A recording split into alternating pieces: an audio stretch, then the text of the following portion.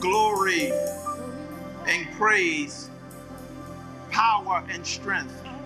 Y'all just missed that. If you give him glory and praise, you'll get some power and strength. Come on, I dare you to give him some glory and praise. In exchange, you'll get some power and strength. I need somebody online right now to just start typing glory and praise.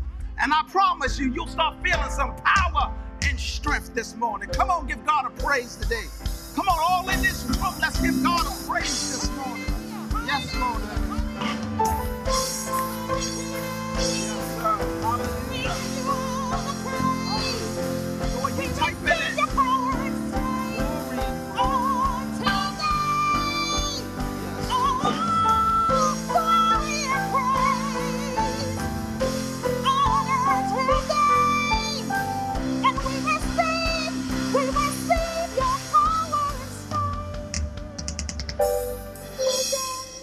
Amen, amen. We are in the second week of our Onset series. And last week we discussed why we should consider it joy when we're being tested. The trials and troubles and tests produces endurance, perseverance, and patience. And this week we're continuing to look at how God is moving us from trouble to triumph, and how trouble and testing is designed to align our actions with God's action. Let us pray. Our Father and our God, we thank you, we celebrate you for the God that you are. Lord, you are the potter, we are the clay. Mold us, shape us, make us, break us to what you need us to be. Holy Spirit, we give you full authority. Minister through our minds, speak with our tongue, love with our hearts. In Jesus' name we pray, amen. This morning, the word will come from James chapter 1, verses 4 through 12. I'm just going to lift two verses of scripture this morning, verse 4 and verse 12. Here is the word of the Lord. Here it is. Let perseverance finish its work so that you may be mature and complete, not lacking anything. Verse 12. Blessed is the one who perseveres under trials, because having stood the test, that person will receive the crown of life that the Lord has promised to those who love him. Again, for the time that's mine, I'm preaching the part 2 of moving from trouble to triumph. Lil, it is important to understand that in order to authenticate our faith, it must be tested.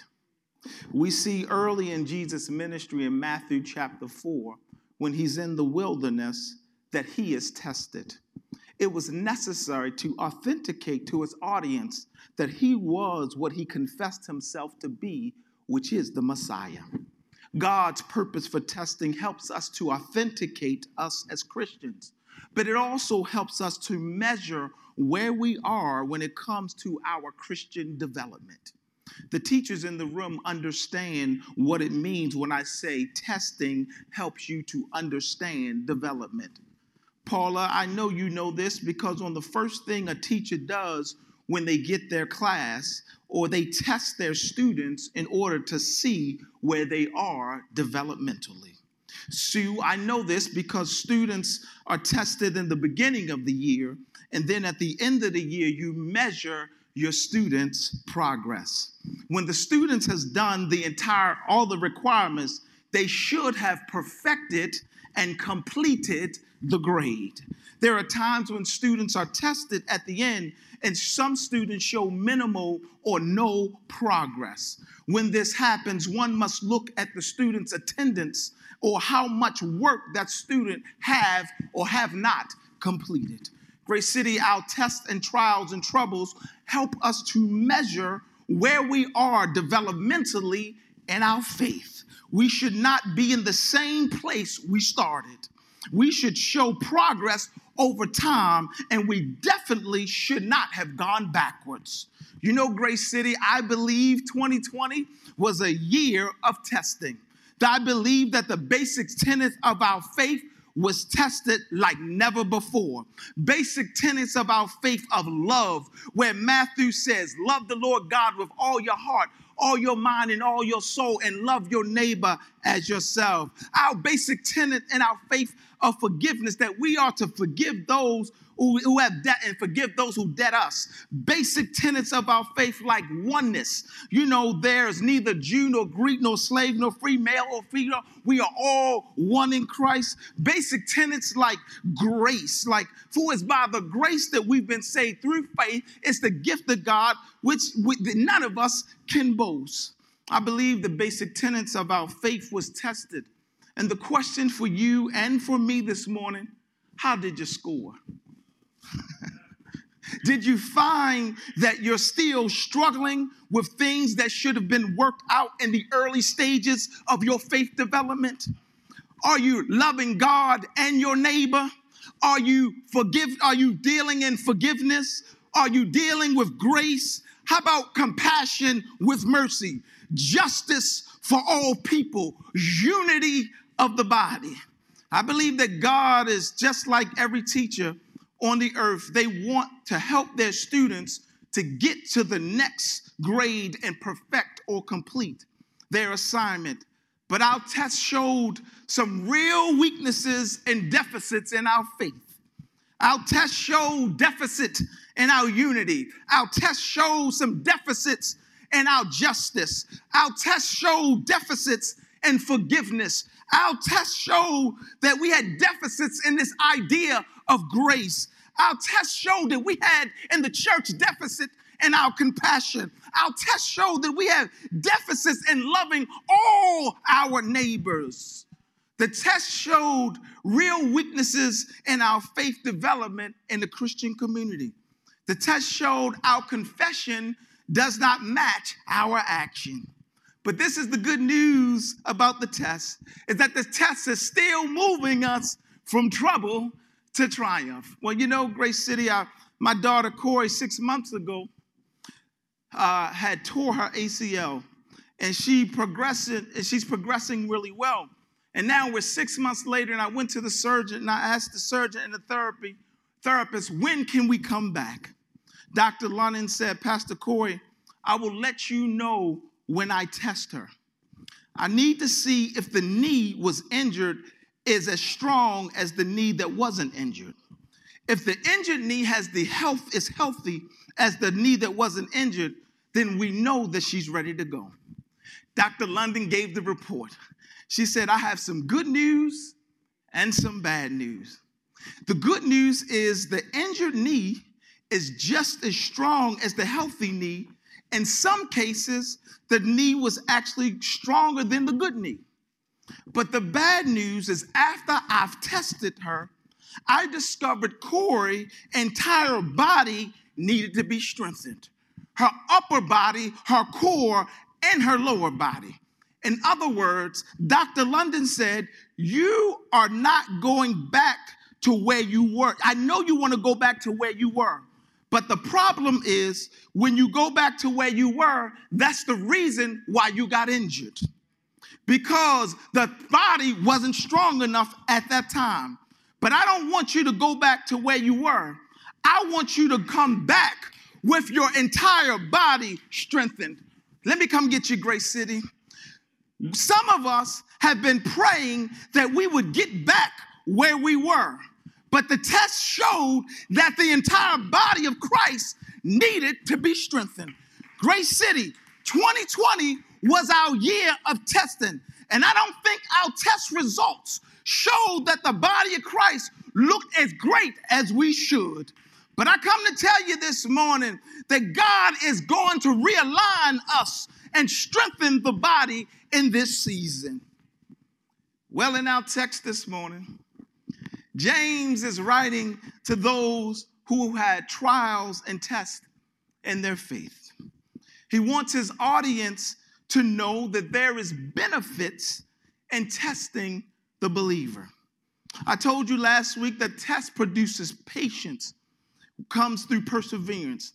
The idea of perseverance is carrying a heavy load. It's putting a load on you to carry around to see how you endure and how you are able to stand up. It is the purpose of the test. It's not to harm you. The purpose of the test is to strengthen you. And James is clear that God is not testing you to harm you. He is testing you to bring forth strength and endurance.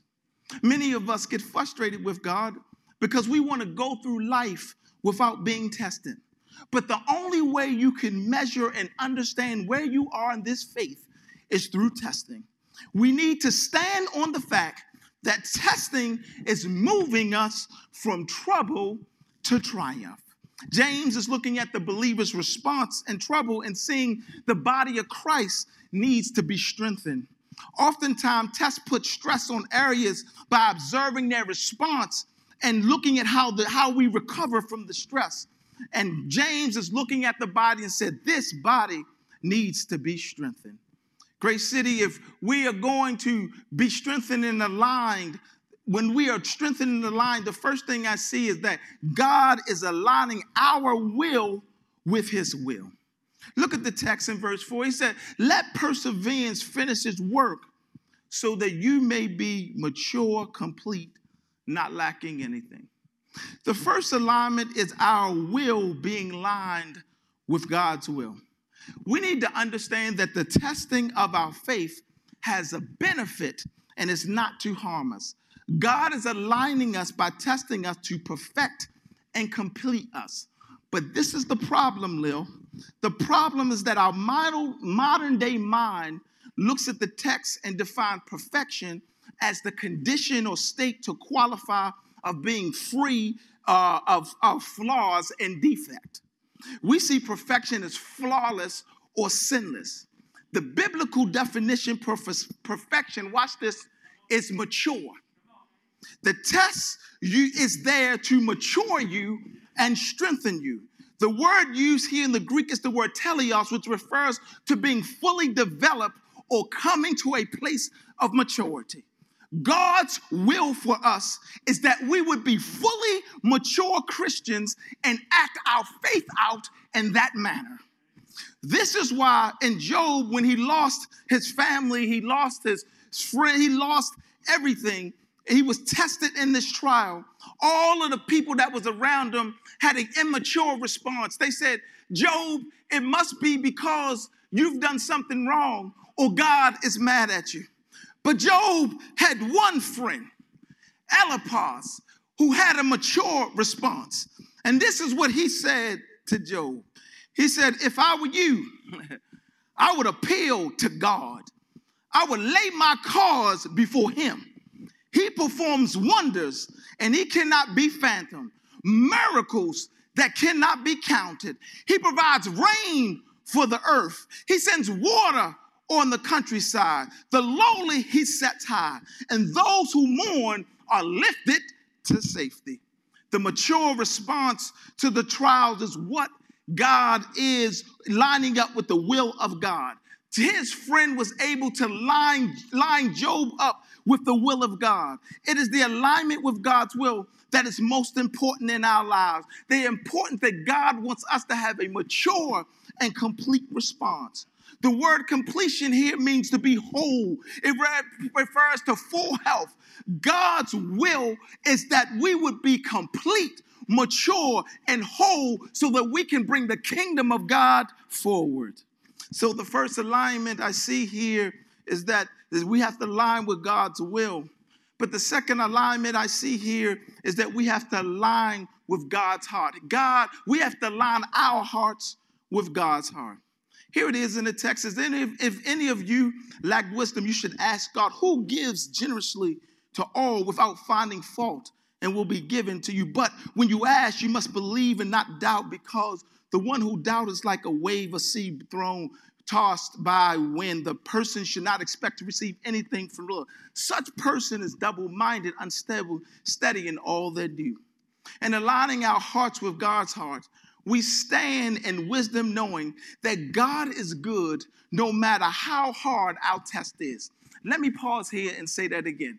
We stand knowing that regardless of how hard our test is, God is good. God wants what's good for us. God wants what's best for us. But the problem is, the mistake we make is that we respond to God out of our feelings instead of seeking wisdom and understanding. You can't align with the heart of God simply out of your feelings. If you want to align with God's heart, watch this. He says you have to align with me in the test, watch this, seeking wisdom and understanding. But the text says, well, I love this, he is generous to give you the understanding. Oh, Lord, have mercy. But the question is, are you functioning out your feelings? Or are you going to get the understanding? Because we serve a God that is willing to give you just what you need. He wants you to understand the purpose for the test. James is clear that our faith is not based on the circumstance or our feelings, but our faith is based on wisdom and understanding. In other words, James is saying, don't allow your feelings to define who God is in the test. God is willing to give wisdom and understanding if you seek him. This is why the Proverbs writer, watch this, wisdom literature said these words. Look, Solomon, trust the Lord. Lean not to your own understanding. Acknowledge him and he will direct your path. God is willing and generous in the test. His heart is for you to understand. He's not holding back on you. And the key he says here is that when you ask him, though, Paula, don't be double-minded. You can go boldly to him and ask God and seek the understanding and wisdom. And that will, it is God's heart to give you the understanding. So the first thing I see is he aligns our will with God's will. He wants us to be mature and complete in the testing. The second thing I see is we must align our hearts with God's heart. Know that he wants the best for us and he wants to give wisdom and understanding while we're being tested. But the last thing I see, we must align ourselves with God's Spirit. Aligning with God's Spirit. Everyone, Grace City, has a place in the field of God's kingdom here on earth. Listen to verse 9. Believers in humble circumstance ought to take pride in their high position, but the rich should take pride in humiliation, which they will pass away like wild flowers. The sun will rise and scorch their heart and wither the plant. It will blossom and fall. Aligning with the Spirit is God does two things here in the text, which I think is beautiful. He addresses the poor and he addresses the rich. And he says, to align with his Spirit, there's two things to be found, Paula. There is glory and humility. To those of you who are in the test, who've been broken and torn and tore up in the test, he says to those who are poor in spirit, poor in circumstances, no material wealth, he says to those people, in all of that, you can still find glory. Why? Because at the end of the day, you are a child of God, and on the other side of this, it will be better. You can stand on the glory that God has more for you. But then he talks to those who have material wealth, who's doing well on this earth. And he says to them, he gives them a warning. He says, you need to stand in humility. Don't use those materials as if that is what's going to sustain you at the time of testing. He says, you have to understand that it is through the humility and the grace of God that we all, poor and rich, stand in the same place. Because what it needs in this time of testing is the full understanding that you are a child of God. That is what makes the difference, whether you're rich or poor. We are children of God. So I close with this today, just simply saying that the testing of your faith is to line you with the will of God, The testing of your faith is to simply align with the heart of God. And the testing of our faith is to align us with the Spirit of God. And then here's the outcome, and I love verse 12. Let's read it.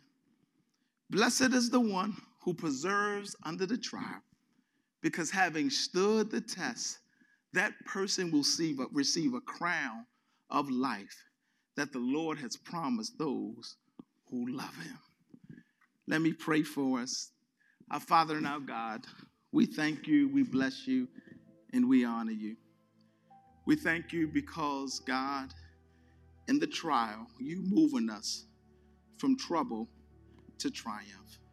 Now, God, I pray that you would speak to your people, God.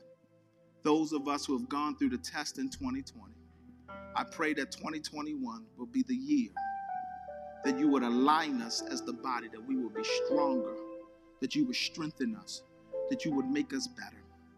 God, thank you for these words of James, God, how he is very clear that there is no rich or poor, but we are all in need to be a child of God and align with his purpose.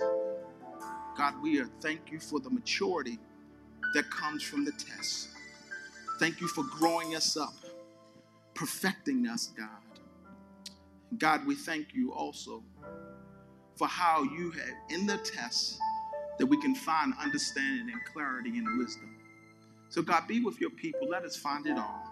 And we give you praise, honor, and glory. In your name we pray.